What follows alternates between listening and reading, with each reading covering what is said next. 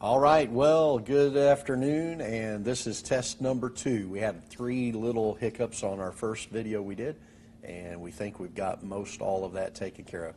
So appreciate you bearing with us, and hope to have, it looks like everything's running well, so hope to have a great day tomorrow at the Lord's Day. And I meant to mention, we've been studying through Genesis in Sunday school, had a great time with it, and going through the life of Joseph.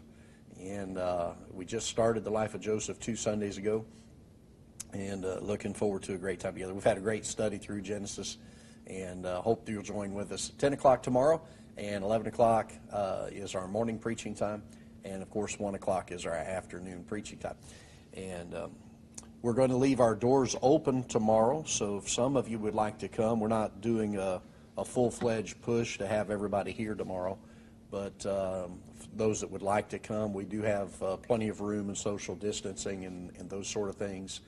So if you'd like to come be a part of the services, you're welcome to. We're not locking the doors. And hopefully here in about a week, be able to do a full opening of everything and have everybody here. But with the square footage of our building and the requirements by the state, we can have up to 30 people in our auditorium and still be able to practice social distancing.